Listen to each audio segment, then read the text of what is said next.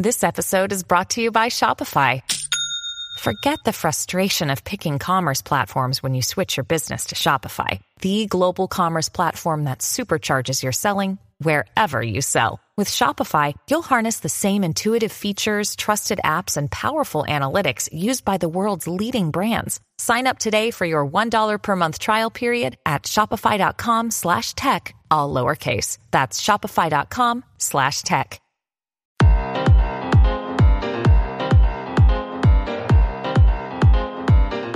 Ladies and gentlemen, boys and girls, welcome back to the Game Dev On-Chain podcast, the number one podcast for game development of developers and the lifestyle thereof. And when I say lifestyles with an S, because it's not just all about me, obviously, I do this with my best friend co-host, Mr. Brandon Pham. What's up, everybody? Best friend here, Brandon Pham. Welcoming my other friend, Matthew Brown. Matt Brown, what's up? Not much. Great here to be with you guys. Yeah, it's been a while. It's great to see you guys. Man, you guys don't look like you've aged a day. Oh, yeah. Wow. We like you already. I got like gray hair coming out and like, I don't know. This happened ages ago. So but you look richer to us. Matt Brown joins us. Yeah. He was one of our earlier guests that you can dig through, and we'll link it in the description. You want to listen to our earlier episode. But this is the part of the podcast where we ask our guest, you, Matt Brown, a little bit about your resume, a little bit about your background. I'll go through it quick because I've been on here before. But yeah, oh man, I got into games a long time ago. My first real job was at EA. Then I was at 2K, BioShock 2. Then I worked on Halo 4 up at 343. And then went to Ubisoft Toronto, did Splinter Cell Blacklist. And then did a couple of failures in the web game. We worked at Kickside for a bit on a canceled game, and then worked at another startup with a canceled game. And then I joined this startup out of games. I used to work in AI in games, and I worked basically shifted to real AI, I guess, industrial AI, I guess they call it, where it's not about fun. But yeah, so I guess last time we talked, I had just joined that company or had been there a couple months or something like that. Mm-hmm. So I'm kind of curious to go hear what I thought of things back then. Right. Great to kind of go back and listen to that. But like kind of segueing off that, it's been 3 years and you're an engineer. Am I correct? Yeah. Yeah. So, it's been 3 years. What's up? Yeah. What's been happening in the news? Not much. I mean, I just been chucking away at this company, Bonsai, I guess, which just last month got bought by Microsoft. So that's the big news there. Yeah, no, it's, I'm very proud of it because the work is really personal to me, in terms of just, having taken it from a 5-person company all the way up to, I think we're up to 40 something now. But Microsoft is being pragmatic about it. They're looking at it as they want to run us as a startup still. So not much has changed except my paycheck now says Microsoft. Which is kind of nice. How many O's in Microsoft? It's never enough, right? But no, I mean, one thing that does feel nice is the security of knowing that the company's not going to go out of business. Because, the last, when you're in a startup, even if you have 6 months of runway, you're always worried about getting that next round of funding or getting the next sale. At least now, the immediate stress of that is on somebody else's shoulder. Microsoft is a big enough company. Somebody else doesn't worry about that. So yeah, build up the brass from the game industry to prepare for your bootstrapping mentality, right? The game industry is a really good training ground, honestly, in terms of just learning how to build stuff. It's really strangely difficult to find people outside the game industry that have the same kind of rigor and discipline and training. And maybe it's just, the extra work hours translates to extra work experience somehow or something. I don't know. But it's a different pace.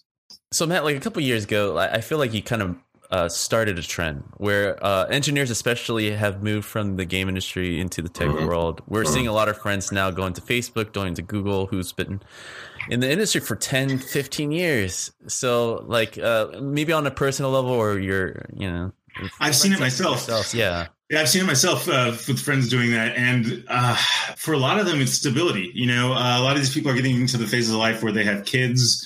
And some of them are just tired of, having to meet that deadline every other month or every month, whatever your schedule is.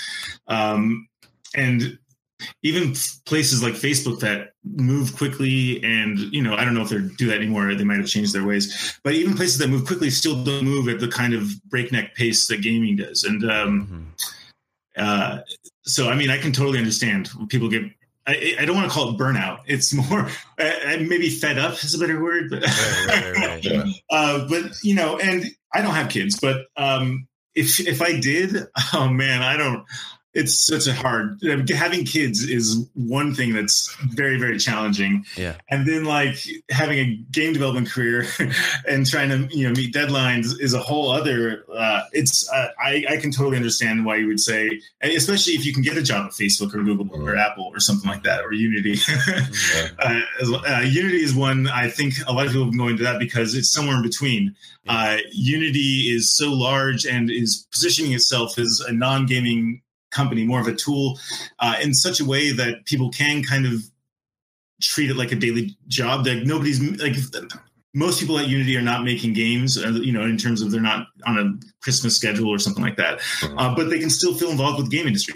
And so you and they can translate their experience over. So I think that's why you see a lot of people going to Unity. The Apple, Facebook, Google. So yeah, I mean, security is a lot of it. And I guess, also the branding, Google, Facebook, Apple, it's, it sounds nice to say you work there. But yeah, maybe the money, the game industry right now, I feel like is in a really weird spot where it's nobody can make money anywhere. Like indie games are hard place to make money. AAA is getting hard because of, and then there's investment being pulled out into VR and AR, but that's not making money either. And so, it's just a hard industry. Yeah, if you want to make money, game industry is really hard right now. Yeah. But on the other hand, the people making VR games right now, or the people that are stay in AAA, are at least going to be better positioned. Because I feel even with my 3 years being out, if I tried to jump back in, there's 3 years of technology change that I would have to catch up on, and 3 years of best practice improvements. And I would feel behind already. So I don't know. It's that my guess is for stability, especially if you're talking people my age, a little older, maybe. But I'm not one of those people that seeks that out myself. So being at Microsoft feels kind of odd to me. Yeah. If you compare like the interest between like fake AI and real AI, how has that been? In terms of interest, what do you mean, like personal interest or like what I hear a lot of friends that do leave the industry, go into the tech world. I mean, it is slower pace, and they kind of miss the breakneck, but of course not the instability. But there is something innovative with games where it's always like pushing. Yeah, no, totally. And with deep learning, which is really popular these days, it's very slow, meaning you spend a lot of time building your program and making your data, and then you go and spend hours or days or weeks training it. So you have that as a problem. And then there's just the I don't know how to say it, the software engineering discipline, the weekly, the iterative changes that happen on a week-to-week basis in games based on, feedback from players or design goals or bugs. All of that is, the expectations are just set much, much lower. And I haven't figured out why. But yeah, it's just a slower pace. Unless you're, I mean, maybe that's a consequence of me not having a live product out that I have to support yet. We have a few customers, but we have like 6 customers. So it's a lot easier to do customer service, and you don't have to stay up till 2 a.m. fixing some bug, because if it's going to take 4 days to train anyway, you just fix it in the morning. You know what I mean? But I I get that. I get that it's more than just my company. I get that because people that come to my company from other places seem to have similar cultures and styles. And, I think actually the game industry could learn from this a little bit, because I think a lot of the breakneck pace in games is due to, unrealistic planning expectations. And in the sense that it's culture wide, people have set higher expectations for themselves and their team. Oh man, it's hard though, until you can get the entire industry to do it. Any one company that decides, hey, we're going to slow down and only work 40, 45 hours a week or something is going to be at a disadvantage if the whole rest of the industry doesn't follow suit. So I don't know how you solve that, but yeah, I kind of, you're still able to get stuff. I'm not able, my personal problems at work in terms of getting stuff done, people are still able to get work done. It just happens at a slower pace, and they just have slower expectations. At least that's my feel, at least my take on it right now. Man, that's such a PSA for leaving games. So that's the thing, if you get every studio out there making games to just agree on a 55-hour work week 45-hour work week max. 45-hour, because 40 hours might be tough, but like if you just get everybody to agree that it's unreasonable, and then just to plan accordingly, if that just means a couple more months, but it's hard to do that when the industry is having trouble making money in general. Maybe mobile games are making money. I don't know who's making money right now. Games is definitely making money, but it's like the Titans are making money. What we're seeing right now is a lot like we're seeing in real estate, a lot like we're seeing just in social classes in America, even, is that like you have the 1%, you have the middle class like dissolving, and then you have, I hate to say it, everyone else, so to speak. Mm-hmm. There are great opportunities for flash in the pan or like really unique ideas that just have like a lot of word of mouth buzz to still be very successful. Yeah. Those end up feeling like I'm shooting for the moon, and they're so hard. Yeah, exactly. If you're going into it expecting like, yes, I've done everything to make money, sure, but that's still not a guarantee. And they're also not repeatable. So, even when I've seen instances where companies are able to do this, where they're able to make a big game, garner a big fan base, 2 or 3 games later, and they have to go out of business. It's mind-boggling to me. I think the mobile business right now is the one that is the best cross between a traditional game company and a tech company, because you get your perks, which is lunch and dinners still, but like because they're the way they calculate daily revenue, right, is a lot different from waiting 3 years or 5 years development time. So they're able to see and change and adapt on a daily basis, which is the big key difference between. Apart from Blizzard, apart from Riot, those guys have cafeterias. Those guys are doing well. That's it. Like most of the, I think most of the AAA companies are still a little bit backwards on employee perks, at least. Employee balance, because they're stuck in the old development time of like putting all your heart and soul into a project to create the best project ever for everybody. But the overtime thing is an easy solvable issue. If you just pay overtime, people will do and pressure you less on overtime. Yeah, actually, I think that's a fantastic solution. Yeah, if people, especially if people want to work on the product, pay overtime. Actually, that's a better solution. I like that better than forcing people not to work. And especially since some projects, I've been on projects where when you get everybody on board for working hard, it doesn't feel like you're being exploited. Right. It feels like you're part of a team. And paying overtime is the way to do it. I mean, that's the right way to do it, because then at least it reflects monetarily, the way that the company's benefiting from the extra hard work. Mm-hmm. I think Treyarch has that model set up, right? Where I don't know for sure if they've done away with bonuses, but I know they've done away with like salary, and even your top level execs, or not execs, but your top level like leads, I think are still hourly employees, but just super fatty hourly employees. You know what I mean? Totally. Yeah. But I think that's a better model, maybe. Right. And then if people want to work less hours, more hours, they work talk to their boss about it, and they can probably figure it out. Yeah. I bet Treyarch does not have, turnover problems, is my guess. Yeah. Well, from the last time we talked, right, 3 years, which is a funny thing because 3 years is a lot of time just based on like Fortnite is huge, as you know, all the things that have happened since. It's free to play. It's the closest to a mobile revenue. Is Carlos? I think Carlos is on the lead. The lead programmer. Carlos is doing fine. Yeah, over at Epic, right? yeah. Carlos is doing Carlos to you guys. I should touch base with Carlos. He's doing yeah, but he's the lead on Fortnite, so he's doing fine over there. But like the traditional AAA way, I feel like it's very hard to sustain.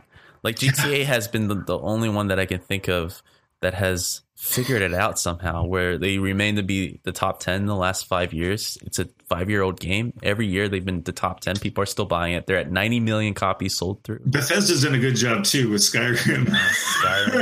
Yeah, they are the only one that has been able to leverage and make money from VR because they treat it as a port instead of a... The way I look at their entries though is they make open world games with tons of shit to do. So like that value proposition. Both of the companies, with Bethesda and Grand Theft Auto, I told this story on a train where somebody, I've told this before on the podcast, but it's been so long, it's worth bringing back up. I was sitting on a train coming home from LA, and these two people next to me were talking about South Park: Stick of Truth, and they were like, "Yeah, everything's great. Oh, it seems so funny." They were praising the game. And then the guy was like, "Yeah, I think you should just wait till it's like old and buy it for $5." Yeah. And I was like, "What the hell?" And so I started laughing, and I was like, I butted in their conversation, like, you guys, for everything that you just said, it sucks to hear that you're gonna wait for it to be $5 and then buy the game. And so one of the guys was offended, and he was like, "Well, I can pay $60 for a game like GTA, and it has thousands of hours of content. Why would I pay $60 for a game that has tens of hours of content?" That's the conversation now. There's so much entry every year that people, the Steam wish list is the kind of like the measure of how a game does now. Wow. Especially when you're indie. Yeah. That's so crazy. Like, if your game comes out, it's based on, how many people wish list it to know how well it does 6 months down the line when it does go on sale. Because people's library right now, including my own, and I'm sure you guys, you have games that you have. Oh, yeah. So many games I have played. So many games. And so that summer sale, that Steam sale every season isn't as hot, in my opinion, because a lot of people are just so full and they know that it's coming every 3 months. So people either just wish list it, and if it's cheap enough, they'll just buy it and store it. But I feel like that's the mentality. Unless you're a Call of Duty where you do spend, or Assassin's Creed, you buy like 4 games a year type of thing. If you're not any of those titles, people tend to wait until there's another deal now, which is scary and dangerous, because if you don't, especially the AAA model is like, hey, day one, if it doesn't sell well, we need to start laying people off. Like, do they have the runway? They're crazy. And now you're competing against like things like Fortnite, free to play, unlimited hours. You know what I mean? Right. You can't beat that value proposition. Yeah. Shit. I mean, I don't even have the right answer for that. Well, we're just kind of catching you up, man. You've been just fine on that side. Yeah. Do you find yourself still playing and interested in? Yeah, I go in and out. I go periods where I'll play like the new Fire Cry came out, and I played it for like a month straight, I feel like. But that was probably the last one that I played. And then Mass Effect before that, the new Mass Effect I played a lot of. But to be honest, I haven't played anything in about 3 months, at least. What happened is I got a Wii, and I played some not a Wii, Switch. Oh man, I'm getting old. I got a Switch, and so I just been playing some games on that for a couple months, but I haven't touched it in like 3. So that reminds me, I should play some more games. Honestly, the acquisition has had me busy with all sorts of stuff, and I just have been distracted. But it's time to get back to it, get to some gaming. But I try to pay.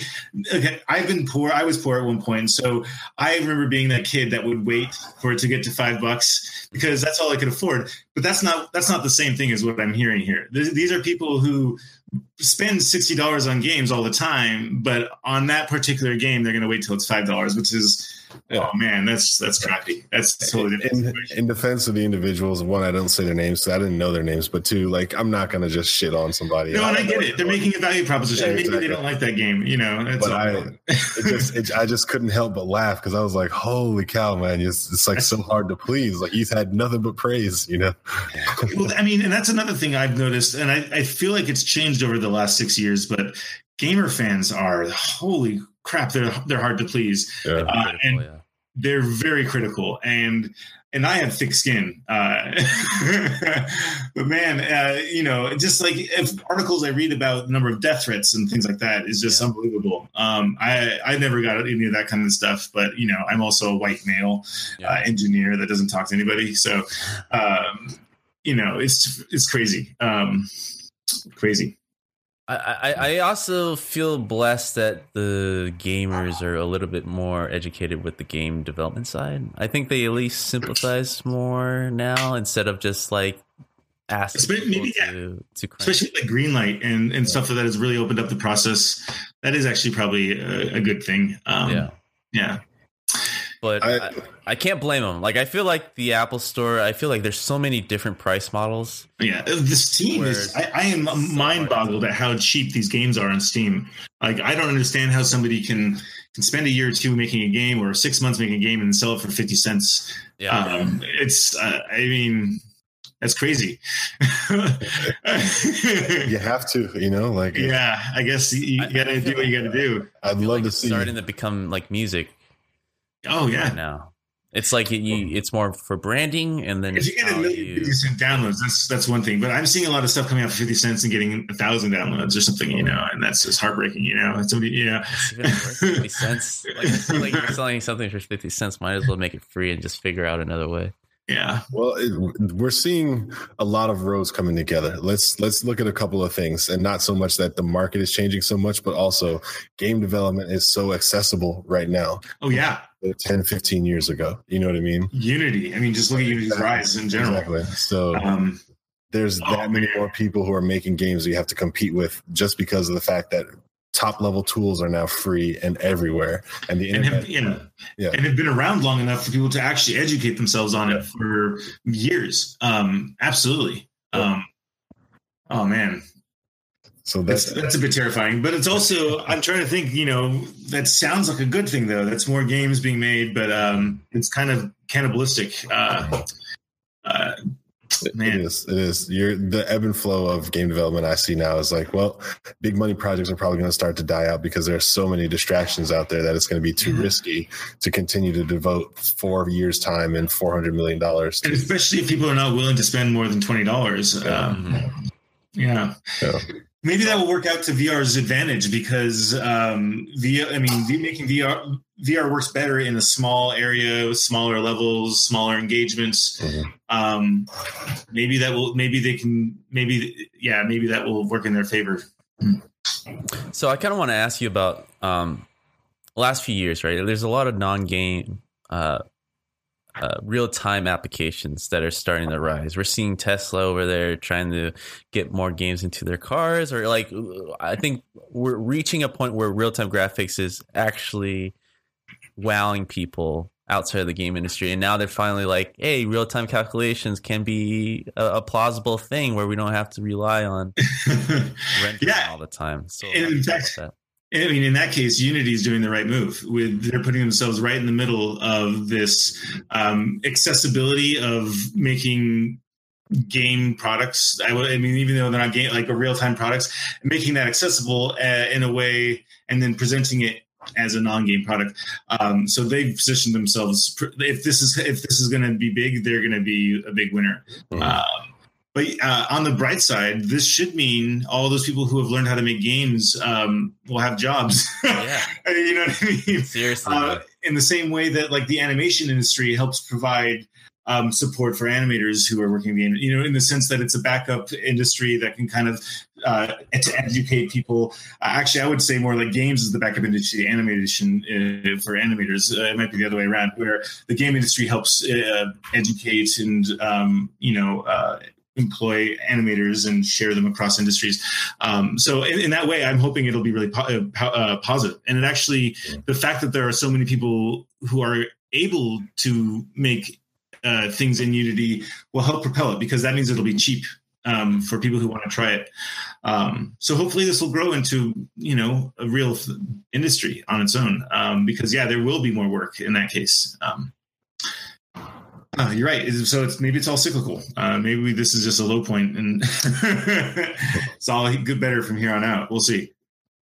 Do you foresee any other convergence between the industries where a game developer is going to be a real-time developer at some point? And well, actually, relevant to my field, actually, in AI, absolutely. In fact, Olaf, do you remember Olaf? Olaf, yeah. Oh, yeah. He just started AI. Yeah, he just started a new company, or joined a new company, a CTO in New York City, and their product is to make a real-time operating system for AIs to use to learn. So this isn't a direct example of where basically they're forming a company from former game developers, and it's basically making video games for AIs to play. Which, so I'm Ali. We have BattleNet. AI has Skynet, right? Like that's just we should recommend that's what they call it. It's probably a bad marketing move. So there's a lot of AI companies that are concentrated on different areas of AI. Bay Area, there's a bunch. I know we have a friend that's at OpenAI that's like, I think, hand robotics, specializing in hand robotics. Oh wow, yeah. I probably might have read some of his papers. Interesting. Yeah, there's so many AI companies, and there's so many that it's, I think, a lot hard for some people to tell what's what. And the technologies are not simple enough that you should expect people to understand the differences. Right. But OpenAI is doing amazing stuff. I was just there last week for a talk. OpenAI is great. I'm kind of curious about the hand paper, because we've read a lot of the robotics papers, and I'm kind of curious about the robotics paper. I might have read it. There's a ton of companies out there. What's been hard for most of them is figuring out how to make money, right. Which is, important. I feel like we got lucky by starting early with a very patient customer. Mm-hmm. I think actually we are allowed to mention this customer publicly, Siemens. Hey, I know them. We worked with Siemens really early on, basically trying to do the same kinds of things that OpenAI is doing with using deep reinforcement learning to train robotics to do things in general. It's a much harder problem than you think, but if you can solve it, there's a whole bunch of problems that you can solve in the world that actually make money. So that's why I think there's a big focus on this lately. But very specifically, I'm working in the field of reinforcement learning, and this is all probably boring to everybody who's listening. But a lot of the stuff that's out there, like chatbots, are a different form of machine learning called supervised learning, and it trains very differently. Reinforcement learning, and so we're kind of in this weird niche, and nobody else is really in there. Google DeepMind works in there, but they don't have a product to sell. And there are a couple other companies that also are in the same boat, where they publish papers and they have demonstrations, but not necessarily product. What we focused on is we didn't try to develop, our own AI algorithms. We basically took the DeepMind papers and then tried to figure out how to make it into something that actually people could use to solve problems. Mm-hmm. And I think that's the real value we brought to a lot of this, is that we were able to bring it into something that you could sell, right. And that's honestly one of the hardest parts. Is how do you package this into something that other people will understand, and particularly people who are going to use it are going to understand it. A lot of these companies that are working in supervised learning are actually trying to make direct products, chatbots and things like that. And it's still up in the air how profitable those kinds of businesses will be. So it's still really early. Honestly, AI is really early still. So there's still room for more startups and new technologies to come out. So I'm excited about the future. But the sheer number of AI companies is a little intimidating if you're one of them. I think the number I heard, and this number is probably a year or two old, but there were like 1,400 or 1,500 2 years ago, and I'm sure there's probably double that now. Yeah, but that's the thing. A lot of those are just noise. The blockchain had that for a while, where people were just adding blockchain to their company to try to get some funding. So I think AI is going through that too. Yeah. So what's the main goal of the next few years? Are you guys building to replace people? Like automation? What's going on? Like, what's the goal? I know every company has their own goals. Yeah, to describe what Bonsai is working on. So internally, it's going to be a new secret project, and it's going to be probably re-released under Microsoft later in a couple of years. I'm just guessing here. Sure. But I mean, we're going to maintain. It's what we have is we put together a programming language that people can use, and we automate the building of the neural networks and the training of them in the background. And so, how do you use this to make money? You can train a robot to pick up you have a bucket of parts. You can train a robot to find a particular piece, pick it up, and take it out, put it on a hook. So yes, this will eventually. The idea here is we're building technologies that other companies can use to replace human beings at some level. But the hope is, with all of the argument during the last industrial revolution is that there are other industries that will come out as a side of this, other jobs that will come out, including my own, that will benefit from this. But, to a certain degree, if it's coming, whether or not I make it or somebody else makes it. I don't want to say ethics. It's not an ethical thing, but it's more like as you progress and do more, you may have to understand that, there might be some burger flippers who have been replaced by an automated machine that slides the spatula, lifts, rotates, drops, slides back out.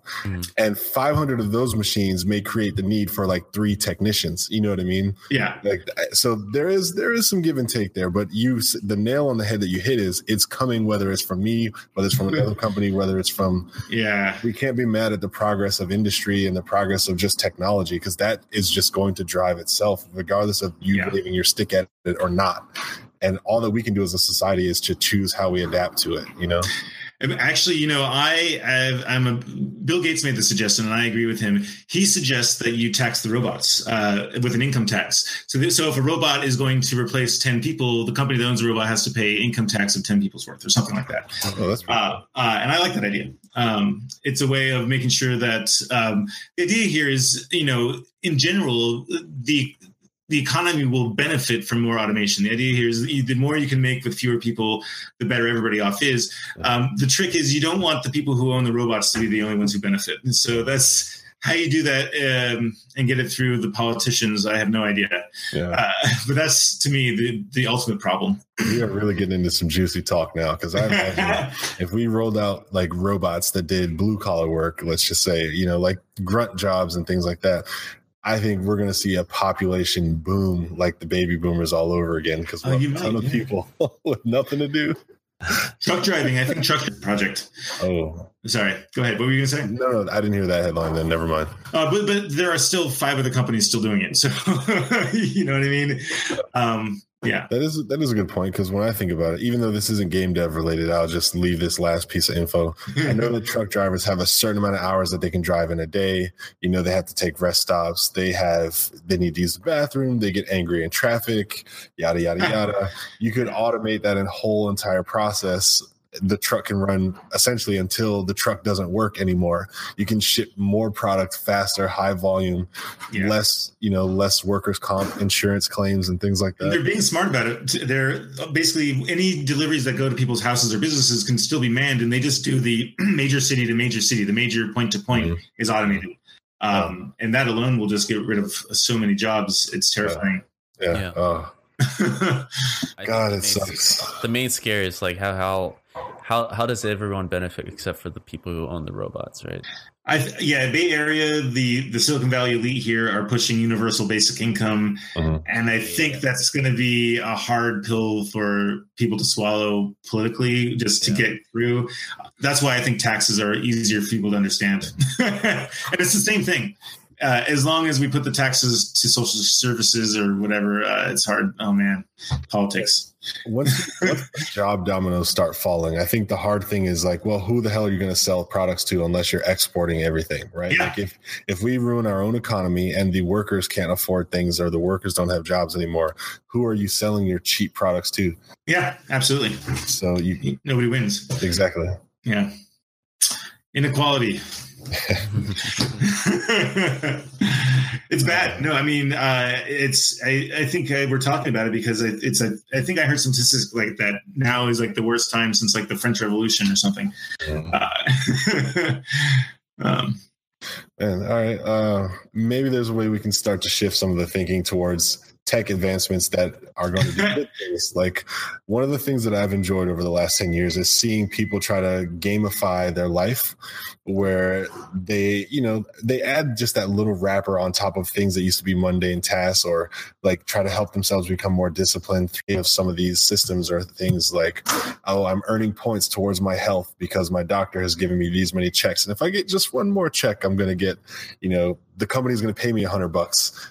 Right. Like that's one of the things that I got at Sledgehammer was there was like a health incentive where, if you do this, you do that. They were actually just going to give you like a little bit of extra money on a card that you could use to pay for. And I was like, great. That's not money coming out of my pocket if I were to ever go to the hospital. And it just tricks you into being more disciplined. It's a great idea. And they save money because they're paying less hospital copay. And yeah, I mean, this gamification is showing up all over the place. I kind of like it. I've seen it on exercise bikes, I think, or rowing machines recently. And yeah, it just shows up in the oddest places. But yeah, no, it's great. I need to get more on the ones that make me work out. There's all sorts of there's meditation ones, but the three of us should invent that one because I think we got enough workout experts and programming in this conversation that it can come to be. Doesn't China have like a citizen rating? Yeah. Oh yeah. I mean, started that. I heard. The thing is, China is. I should clarify. I share an office with a Chinese citizen, Rofan. He's great. But I get a lot of information from China from him. China, they love it. They think it's great. They don't have this what we have in the U.S. This distrust of the government. And for them, they see that it makes their lives easy. Because everything's just in the same system. Everything's super simple. Like WeChat. And you hear these stories of like mass discrimination of some sorts from the system that's happening. But when I asked him about this, it's like, yes, it's a problem. Yes, it's occasionally an issue, but like it's never that big a deal, and you can usually work your way around. There's so many people. He's very Confucian about it. He's like, it's for the greater good, in a sense. I'm not putting his words. Yeah. Well, do you mind kind of explaining what it is if people don't know what the citizen rating, like how does it work? Oh yeah, well, absolutely. It's totally Black Mirror. Yeah. So like, and I think Tencent is a part of this. So there's this whole WeChat app on the phone, and like, so I don't know that. So I could be wrong. My history here is very secondhand on all this. But like WeChat came out, and it basically is like a Facebook that is integrated into all these Chinese services. Yeah. It was so popular that the Chinese government decided to make it the official digital portal for all government services. Yeah. And so I think they made it so that all like high school students had to do their homework on through WeChat and all this kind of stuff. And the reason why WeChat, let me remind you, the reason why WeChat was picked up by everybody because they added voice to text capability. And this ended up being really important in China because a large number of people are illiterate. And so the fact that almost any Chinese citizen can use WeChat without having to even read or write was hugely empowering to a large number of Chinese citizens. And so the government just doubled down. They put everything in there. So I think this became as an extension. They were like, okay, well now we have cameras everywhere and we have everybody's information in WeChat. And they're basically setting up like a credit system and also social security system to track. They decided to combine it all together. So the idea here is your high school, your SAT score, your equivalent of the SAT scores, your all your taxes, every time you get arrested, it's all in the same file. Oh, and they give you a single score for your credit behavior. I think they call it social score. And so they give you one number that quantifies you as a citizen. And then they're using it for, and like you can't fly unless your social score is above a certain number. Stuff like that. So like literally if you get in a fight with a cop and get like thrown in jail, you can knock your social score below being able to fly or something. I don't even know. It's pretty crazy though. Like if you're poor enough and bankrupt and then they get thrown in jail for being drunk or something like that, you can basically be banned from flying until you get your shit together.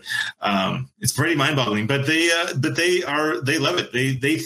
I think for the broad majority of Chinese citizens, it's a huge improvement over what they had 10 years ago. And I want some of the gamified personal finance. And they like having everything in one place, like all their doctor prescriptions and everything and all their homework and their bank account. It's all in one. They pay for their coffee on their phone, and it's all together. It's crazy. It's like Venmo, Facebook Messenger, apartment hunting. It's every app that's like a convenience app. Yeah, and it's so big now. I'm pretty sure the new Huawei phones that they're making in China are centered around the use of WeChat. Mm-hmm. So this is how Tencent got enormous. I'm pretty sure. Yeah. Actually, I have a lot of people in my studio here now currently that use WeChat, so I'm kind of familiar with it as well. Okay. Facebook is way behind, man. Yeah. And, you just have to get over the fact that it's basically government, controlled and censored, I guess, whatever they want to call it. Detail, yeah. Yeah, I guess government monitored is a better term, maybe. I don't know what the politically correct term is in China. You've seen the Black Mirror episode, right? Called Deep Dive? Yes. Which one is that? That's the one where you have a citizen score and you have to act a certain way because it's user reviews and you can go in certain parties and you belong to a certain amount of people. Basically Uber ratings. When I tell that to my Chinese friend, he laughs and says that's a very American idea. I guess it's a lot more complicated because it's based on actual things and not someone's opinion, right? Well, you know what it is we're not allowed to have a facade when other people get to tell us how good or bad we are. You know what I mean? Like we are now held hostage by how other people think we are. So therefore we always have to be like nice and we can't just be honest, or I guess the opposite of what I was trying to say. Yeah, I know. I get what you're saying there. Yeah. Yeah, I mean, and that's the thing. I'm not China. I haven't lived in China, so I can't really speak too much about it. So, but that's a very gamified type of everything. Yeah, everything. It's producing the response that they want, right? Your citizens are more or less being better on average. Like if you were to just look at the whole, people are trying to raise their score because they're going to be held accountable or set back if their score gets too low. I think people are just naturally competitive too. People are just competitive. I remember when Xbox 360 first came out with the gamer score. Yeah. I was buying games just for the gamer score. The gamer score was meaningless, but just to get that number up, maybe I can get a better girlfriend, or maybe I can get a better job. It's I don't factors in dating over there. It's like you got to be a certain citizen score. That's a good question. Having a low score for sure. if I was a 6.8 and you're a 3, belong together. I don't date anybody who's not at least this crazy. Just kidding. That's interesting. That is a wild. I'm curious. I think it's too early to know. I don't know. Yeah. And also, it might just be, maybe these are going to be problems and they're going to find out in a few years. How old is this system? I think it's pretty new. I think it's like they just put it together in the last year or two. It's 7 years, I would say, it's evolved. It's my guess. Oh, really? Okay. Yeah. A complete guess. I don't. From what I've heard, at least so WeChat's been around for a while, but the actual social score I think is pretty. The social score is pretty new. Yeah, within the last 2 years. But yeah, WeChat's been around for a while. Sorry. Yeah. Okay. Man, so Do you see America will ever do that sort of thing? Do you think Facebook will implement some type of score for it? I mean, they already have our data. They already have. I think it's a cultural thing. Like Americans, it's like to their core, this is something they're against. Distrusting of that kind of thing. I mean, Chinese citizens know that the government listens to everything they say online, and like, I don't know, maybe it bothers them, maybe it doesn't bother them. But that would not fly in the United States if everybody knew, although I guess the NSA does listen to everybody's conversation. Actually, maybe I take it all back. Maybe we don't care as much as I thought we would. I can say that we do care, but we don't understand how powerless we are currently. Yeah. Right? Like we still think there's a semblance of privacy, or there's and that's like people don't know. Yeah. I have exactly. At least the government tells us we have privacy. We have indirect control, and they have direct control. But I think China tells their citizens the same thing. Like, I'm sure they say, if you have nothing to hide, you have nothing to fear. Yeah. There's a great book. I'll just throw out a shout out to anybody who's out there into privacy. David Brin wrote the perfect book about privacy called The Transparent Society. It's taught in schools. It's fantastic. So I don't make any money off that. But David Brin, he writes science fiction books. And then he wrote a book about, anyway, we're getting on a sidetrack. He wrote a book about privacy in the future, given the way technology is going. And there's only two ways it can go, basically, and one of them looks pretty bad. So, yeah. I wonder if these social scores will eventually have DLC content. Or maybe like pay to increase it, like bribes. Yeah, there's power leveling. There's that like I hook you up with 5 stars, you hook me up with 5 stars, right? Like, hi neighbor, 5 stars. Where's mine? Like that. But anytime there's a game part of it, there's always someone trying to cheat it somehow. So there's like min-maxing. It's maybe part of human nature to want to just get that extra bit, Yeah. But you see it on Yelp, you see it on app reviews. I mean, I feel like I see it on app reviews. People do that. I've had people contact me saying, "Hey, if you give my app 5 stars, I'll give your app 5 stars." So I'm sure people out there do that stuff. So I think it's human nature to a certain degree. Dirty, right? Dirty. Yeah. It's just that again brings me back to my reflection on just where money and society is going, right? Like everyone is trying to do whatever they can to try to squeeze 10, 15 extra dollars out of their ventures, like unscrupulous tactics. Everyone is trying to do whatever they can to get more followers, get more likes, get more views, get more. And they, I don't know. I feel bad going back to inequality, but it's just like, I mean, people have to work harder to just get by. It's crazy. Yeah. So I want your perspective, since you kind of been out for like 3 years doing real things. Like the streaming culture has been huge the last 3 years since you've been out. Like, what's your perspective on that? I'm so old is my perspective on that. In that, like, I never really understood the appeal to Twitch when that, and it just has grown. And the streaming of like competitive gaming has just grown. I have a friend in the office. I had no idea. I had no idea that I don't even think he plays the games, but he watches the competitions. Mm-hmm. I think it's a good thing for the industry. Right. Absolutely. 100%. But I don't personally understand it. To me, it's no different than watching NBA or NFL. Yeah. Like, I want to see top level people doing unbelievable feats of strength or feats of skill in competition against people who are just as capable. You know what I mean? Because that creates moments of amazement. Whereas when me and my buddies just go play, football or baseball or basketball, there's a lot less athleticism, a lot less excitement. Yeah, it's true. It's true. Yeah, you definitely get to. It's definitely more exciting. You're right. I just have never got into it, I guess. I feel like, but yeah, I think it's a great thing for the industry, though. Twitch itself is just a bizarre phenomenon to me that, I mean, I understand how it can make money, but how it makes so much money is crazy. It's doing fantastic. I haven't been particularly following it myself, but it is definitely a wave. And also the fact that there's what I feel like has grown really is that there's an actual feasible ecosystem of streamers and streamer support companies. I'm even seeing like specialized products, like specialized microphones and cameras just for streamers.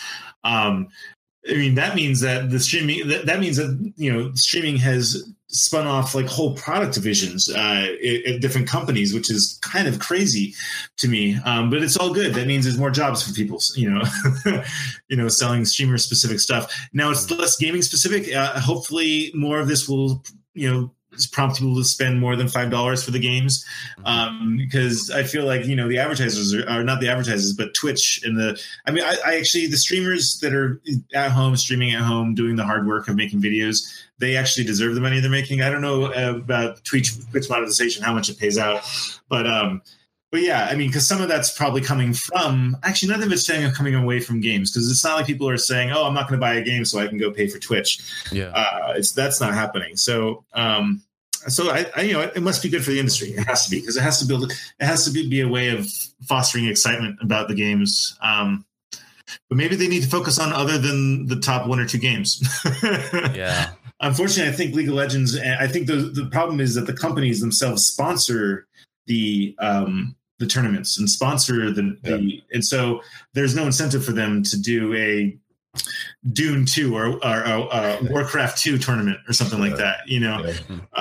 I guess Blizzard probably could make some money off that if they did.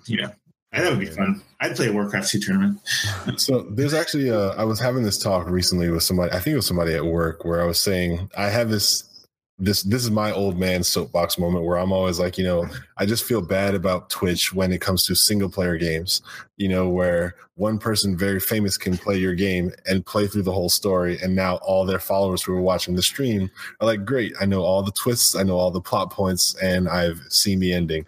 Thank you very much. And I've paid no money for it, Mm-hmm. That is painful. So, on the one hand, I'm like, oh, at least people are seeing your art. And then, but on the other hand, they're not really experiencing it as it's supposed to be experienced, and they didn't pay for it. So I thought there was an opportunity for a happy medium where it's like a little more self-policing, but like a mutual understanding between streamers and developers, in a sense of like, let's say you do want to make a single player game. Like, you don't want that ruined by as one streamer playing it in front of millions of people who's going to get money for that, and you don't. So we kind of proposed this idea of, what if there was like a gentleman's agreement, like, hey, if you play this game in the ESR, in the, what do you call it, the EULA, where it's like, all right, kid, you can play from level 1 to 10 and show whatever the hell you want. We really don't care. But 11 through 13 is like the final arc. Everything closes.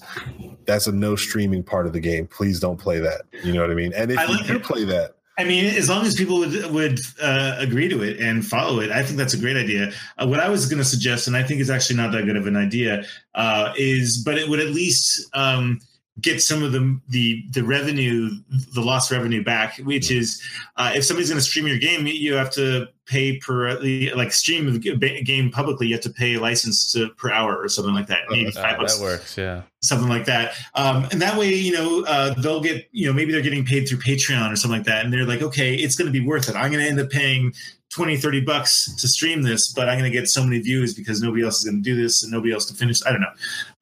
Nobody gets past this in Battletoads. This is going to get so many views. I don't know. Yeah. There's just no policing in the game. Yeah, that's we don't have unions. Like, the gentleman's agreement will be broken the next day. Yeah. The problem with that is that's the global warming problem, where everyone is like, oh, I could see how this is an issue, but it's not an issue to me today. And so the cannibalizing of the industry will continue.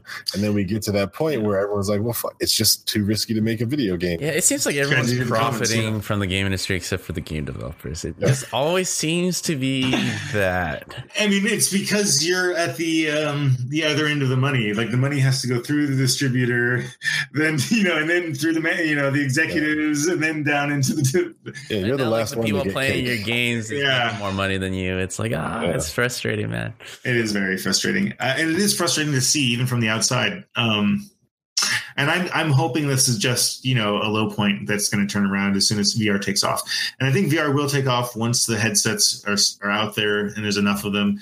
But there's enough of them that people are willing to say, okay, I can put $10 million into making this game because there's enough headsets. Right. I think VR is the future, although like the adoption rate is really slow. But like the single player problem won't be a problem in my opinion. Like people watching someone playing a VR game is exciting, but it's someone putting on the headset that is the enjoyable experience that can't be replicated on the 2D screen, right? I think that's something that still is going to be valuable for people who want to try it. It's just going to be. There are a couple companies, and I don't know if they want to be mentioned, that are doing where you can be a spectator in VR. So if you want to watch your friend play, you put your VR headset on and you're just a spectator. And they're working into some pretty cool stuff where you can actually Twitch. You don't have to be tied to their view. You can move around them and not be visible to them and that kind of thing. But yeah, that stuff is pretty early though. But it's exciting. AR, I think, is also going to be huge, but it needs more tech than VR, so it's going to be even longer down the line. But then you'll just see gaming everywhere. Gamification of everything right here on your face, or however they end up doing AR. I am excited about AR personally. That might get me back into the game industry if doing something exciting in AR. Just because I'm excited about the applications with all the stuff you can do. AR would be great. It'll be a primer to BattleBots. I think you can do with AR what Facebook has done for people sitting at home on the web, in that you can gamify people's behavior. In that, let's say you have you can really here's just a stupid idea. Like you make a game where the goal is to make as many people walking by you on the street smile or laugh or something like that. And the idea here is, you can actually try to influence people's behavior in the real world in positive ways. Hopefully people use this for positive behavior. Pranking. Yeah, they're pranking people. I mean, I'm sure there's going to be some weird stuff where you can do scavenger hunt, AR scavenger hunts, where you end up pranking somebody's house by putting all the stuff there or something. I don't know. I'm sure there's going to be opportunities for real world AR pranks, but I'm excited. I think that stuff's fun. AR, every time we talk VR, AR, I get super excited because I just want that world to just I'm tired of being in California right now. Let me just download Hawaii real quick. You know what I mean? Yes, virtual vacations. Yeah, or even in AR, hey, this is a layer that I'm adding on top of California, where that used to be my local 7-Eleven, but now it's a bank that I need to go heist with my buddy, and we're gonna run in there and you know what I mean? Great. I don't know. It's just it's all types of wasn't that a huge problem with Niantic Labs when Pokemon came out? Go? People were taunting Pokemon, going to ghettos. But the thing is, Pokemon is problems. Yeah, the problems they had though are I think good examples of the potential. I mean, they obviously had bugs, and I think the problem is they didn't anticipate how much of an influence they would have been. I think that's the problem. But yeah, I can't wait, man. Just add that extra layer on top of life and just make it a little more sweet. It's going to be fun. And I mean, just customizing everything. Like you can have a version of your house for guests, a version for when you're working, a version for when, I don't know, your lady's over, whatever. I guess they have to have AR glasses too, but I have to speak to this a little better. I'm going to say this right here, right now. This is my prediction. We are in the last 10 years of televisions and monitors. Yeah. I believe we're in 10 years of this is worth it. Why would I get that? Projectors or some sort of hologram. Exactly. We're not going to need physical. I cannot wait, actually. If that's true, I cannot wait. Well, Microsoft demoed something like that, right? Didn't they have a hologram where they were showing someone in a workspace and it was just a dude showing up in your living room and you're talking to him? I saw that video. Yeah. I did, and actually, I think I saw it live. They did this in live demo too. It's that's not a real product yet. Right. Let me just put it that way. Yeah, it's their version of a concept car. Let me put it that way. Gotcha. But yeah, that's their view in 10 years. They agree with you. But I'm hopeful. I don't know enough about holographic technology and that kind of stuff to know if 10. But I'm actually 10 years seems reasonable. I'm hopeful. Yeah. I've always said the reason why we have slow technology advancements when it comes to holograms is because we're trying to do it assuming that the eyes need to see it. Yeah. And what I mean by that, yeah, exactly. I'm crazy, man. I'm look, just go inside, just give me an implant. I don't need to, I don't need to see anything projected in the world. Just have my brain believe that it sees. Yeah. That would be great. Oh man, that's the future right there. Exactly. I mean, there are a couple companies out there doing brain control, like, hacks you around that you supposedly think and control. It's very primitive right now, but man, it never gets better. I'm brave enough to try out SDK version 2. I'm not a version 1, but I'll do version 2. As long as they don't have to do surgery, I'll try any version, I guess. Maybe version 2. Maybe you're right. Who knows what goes back. I feel like a lot of these new technology that's exciting, and the reason why we're talking about it, because a lot of it has it stems from real-time calculation and pretty much like game development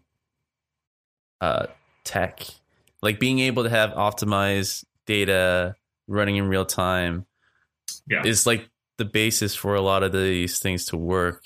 We're moving further and further away about pre-render, especially the movie industry, and these type of things in applications can be exciting for. I really do think the future of game developers will be a lot in non-game. Yeah, I think so too. There's a ton of expertise there in the game industry. I mean, maybe I should do more recruiting from game industry. There's a ton of talent there. And to be more specific, there's a ton of knowledge about how to just get shit done. Right. That I feel like I miss. The idea, like how to prioritize and how to figure out, we both want to get here. Let's just ignore this other noise and, get shit done. I think I got off on a tangent. I don't know if I actually answered your comment. No, you did. I mean, you're a pioneer. Like you're a trend that we both seen like 3 years ago, where I feel like it's a bad trend now. I feel like I don't want to be that pioneer. I feel like it's a bad thing.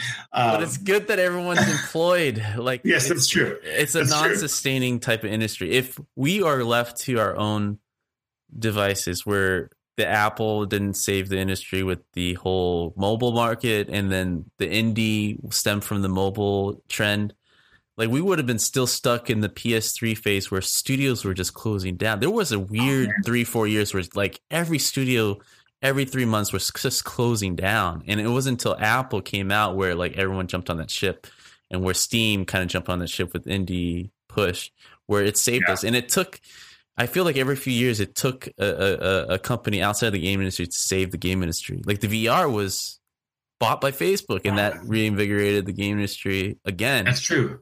Like I don't see EA and Activision going in there like fixing things. Like Epic, Fortnite is a phenomenon. But let's see how long that lasts. It's still a game, right? What's great about that is like it's taking AAA game away from the console, making it mobile and accessible now to everybody, and making money free to play, right? You're right. That's what they're doing. Yeah. Maybe Magic Leap's going to be that. I mean, there are some contenders out of the wings. I don't know if I clicked something.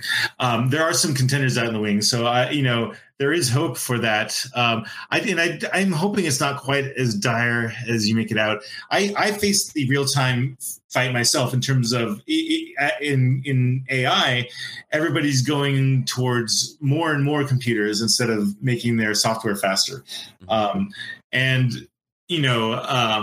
I've to a certain degree, I've lost that fight. There's a certain amount of effort I have to make. There's certain places where performance really matters, especially in reinforcement learning, which is, it needs low latency. There are certain things that have to be really fast, but the large hammer that people use is just more computers.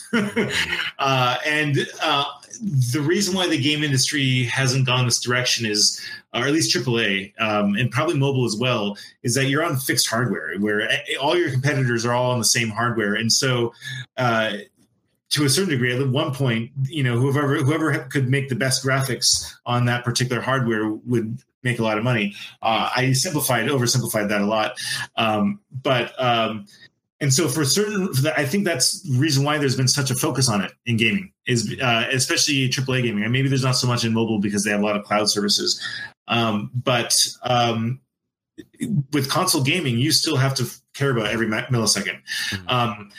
outside of gaming, you don't. I for example, I'm arguing not really heavily, but I'm trying to make people care about a 40 millisecond latency problem, where there's something adding 40 milliseconds to every time I do this remote function call, and they're like 40 milliseconds. That's nothing. I wouldn't worry about it. But coming from gaming, like that's a whole frame and a half. It's like, what are you talking about? Yeah, so it's different expectations for different kinds of technologies, but I think there always will be places where you need to have that expertise. There are fewer and fewer of them, but there still will always be there. For example, we lean on TensorFlow to do a lot of the heavy lifting for that. And so on the TensorFlow team, people are doing all sorts of low-level assembly in C++, I'm sure. But there's less and less as time goes on. It breaks my heart. My first programming language was assembly language, so I'm a really old guy who likes to do things the hard way. I love to do the low level performance improvements. So the fact that it doesn't matter anymore kind of is painful to me, because it means that a whole set of expertise is largely unimportant to my current job. You ever get nostalgic for punch card programming? Exactly. I can really eke out a couple more cards per second if I did things right. But yeah, that's the thing. Nanosecond, optimization has very few places in the wider tech world these days. Maybe when you even said 40 milliseconds, people are like, oh, whatever. Do you think, and this will be my last question, maybe it's because they're immediately comparing it to 0 versus comparing the entire load and then the 40 millisecond, you know what I mean? And he might be right. I don't want to disparage too much. He was comparing it to what are typical web API speeds. So like 150 milliseconds, 200 milliseconds. And so in that context, 40 milliseconds isn't really a big deal. Yeah. But in the place where I was talking about it, before this change happened, there were only 5 milliseconds. And so 5 milliseconds was a lot to me, but, I could deal with. Yeah. And so, it's just a matter of priorities. But, if they decide they don't care about 40 milliseconds, and they don't care about 40 milliseconds, it's their call, But in games, they would absolutely care. It would be like, you don't go home until you get rid of that 40 milliseconds. Right. Yeah. Well, speaking of going home, I've looked at my clock and it says we've been podcasting for over an hour, sir. And since you've been here before, I don't have to explain this to you, but I'll explain it to the guests who are just listening for the first time and who have made it to the 1 hour mark. Brandon and I usually go and get coffee, and we step away from the microphones and we allow our guests to talk directly to you guys, the audience, to shout out, promote, or broadcast something they're really excited about, something they're involved in, or something they just want to raise awareness for. So without further ado, Mr. Brown, the floor is yours. Oh, man, I am totally unprepared. I am so glad you gave that intro, because I totally forgot about this. It's been 3 years. Actually, I'll keep this relatively short, but since we're over an hour, and I think I did something similar last time, but, inequality, get out there and vote. I don't know why politics are really important to me right now, but it just feels like everything's really crazy. And so, get involved, do something, get out there. Make your community better, and try to talk people into paying more for their games. Yeah. Sorry, I don't have something more meaningful to talk about for the next 5 minutes. But hey, as long as you mean what you say, then that's all right. I'm Larry Charles. I'm saying good night. Thanks for joining us. See you guys next week. Thanks for having me. Take care. If you enjoyed this podcast and you want to stay in touch or continue to follow our developments, then you need to go to facebook.com/GameDevUnchained and drop a like and stay in touch. You can also get the direct feed for this podcast on soundcloud.com/GameDevUnchained.